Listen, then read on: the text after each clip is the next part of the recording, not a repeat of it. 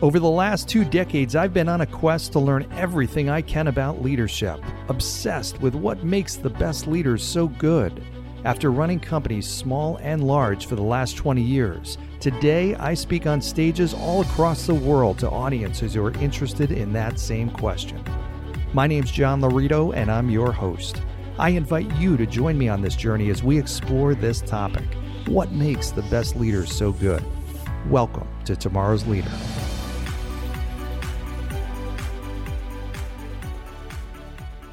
All right, welcome to today's episode of Tomorrow's Leader, where we dive deep on all things leader-related, related to leading yourself and leading others. I'm John Laurito, your host today, and always, actually.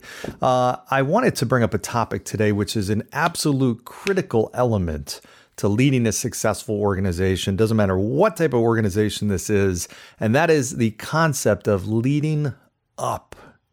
Okay, leading up. What the heck does that mean? Well, here's what leading up means. Most people think when they're leading, they envision a leader of an organization leading the people below her or him and the people that they are influencing based on the dotted line or the solid line or whatever. Leading up is different. Leading up is where you are leading to your boss and providing direction or guidance or leadership to him or her. That's different and difficult to say. But yes, that is what I'm talking about, is the absolutely essential ingredient in a winning organization, and that is leading up. Now, some of you listening may never have been in a position where you've led up to your boss or your supervisor, whomever that may be. But I will tell you from personal experience, your boss, your leader would greatly appreciate you leading up to him or her if it's done in the right way. Okay, so let me talk about what not to do. And this runs the fine line between providing leadership and leading up in a constructive way versus just complaining. And that is the difference simply of presenting a problem or presenting a problem with a solution.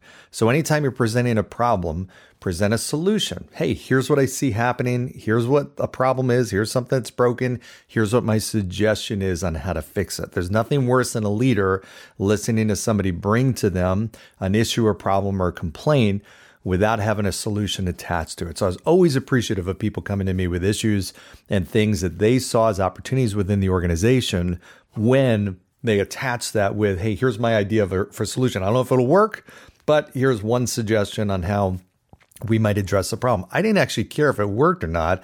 I just appreciated their resourcefulness, and I appreciated their courage in coming to me with a problem and their resourcefulness to try and think through an issue, a solution to the issue.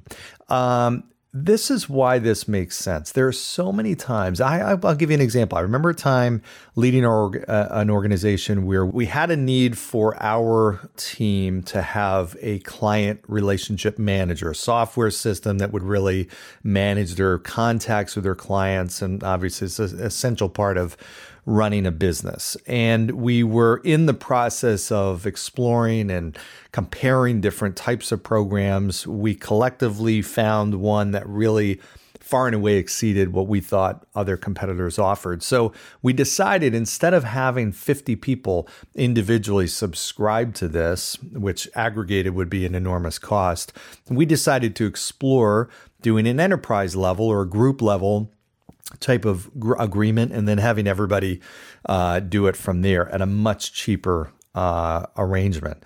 And so we did. That worked out economically to be a very great solution. It gave everybody access to this really great software system for their contact management. And we decided we're going to roll this out. We're going to share it with the group. Everybody's going to plug into it. They're off and running at probably a third of the cost that they would have normally had they subscribed individually. So we did this big rollout. We shared this with the whole organization. Here's what we're doing, and here's how we're going to roll this out for you and your benefit, and here's what you need to do to start it. You have to input your contacts, and here's how you get going. Well, a week goes by and really nothing happens. Nobody really signs up. Nobody gets going with it. Nobody puts it in their contacts. And I'm thinking, okay, well, why is there slow uptake on this? 2 weeks goes by, and I'm thinking, I don't understand this. And it probably was 3 or 4 weeks. And I'm sitting there thinking, why are people slow to move on this?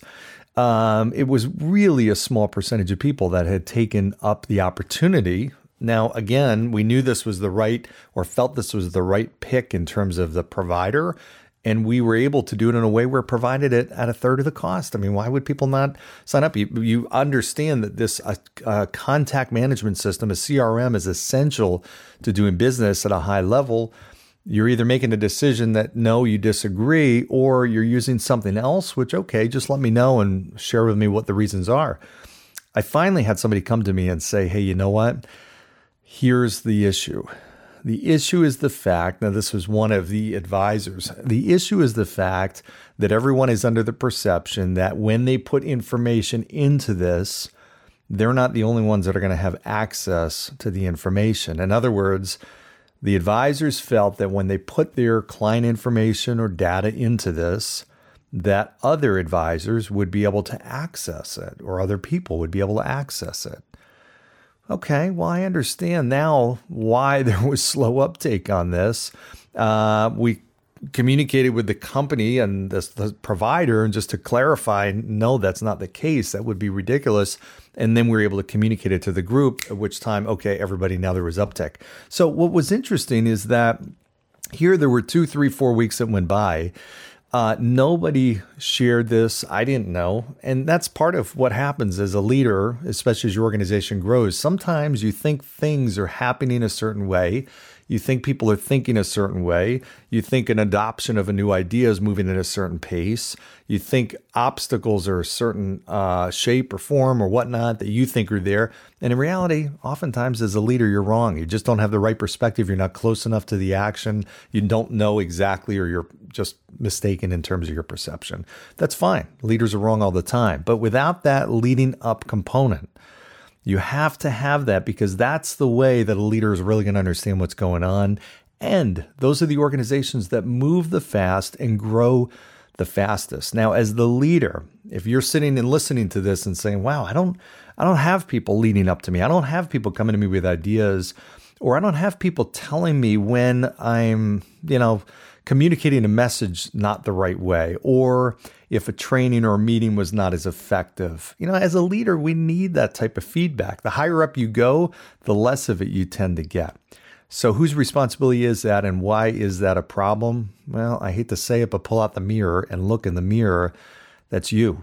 As the leader, you own the culture. And is the culture the type of culture where people feel comfortable leading up to you? Do they feel comfortable? Do they feel like they're going to get punished or some kind of negative consequence because they're leading up to you, or bringing up a suggestion or an idea, or even giving you feedback that might be constructive and not always pat on the back, or they disagree with you? That's leading up. You need that in an organization. Without it, you will only be as strong as you are as the leader. And you know what? When you have an organization of 20, 30, 40, 50 people, and it's only as strong as you are, I got to tell you, unfortunately, you're not going to grow very much. And eventually you run the risk of failing, because those people that feel that the organization is not growing and only going to go as good as you are, and as much stuff as you have in your brain is the capacity at which we're going to think out of the box, well, your A players are going to seek somewhere else to go. And they're going to seek a better option where people and leaders are tapping into their expertise and their brain a little bit more. So you have two choices. Either you don't open up the environment to allow for people to feel that they can lead up, or you do. And how you can start that is simply by communicating that. Get your team together and say, hey, you know what? My sense is there are some people here that feel as though they cannot provide leadership to me and lead up.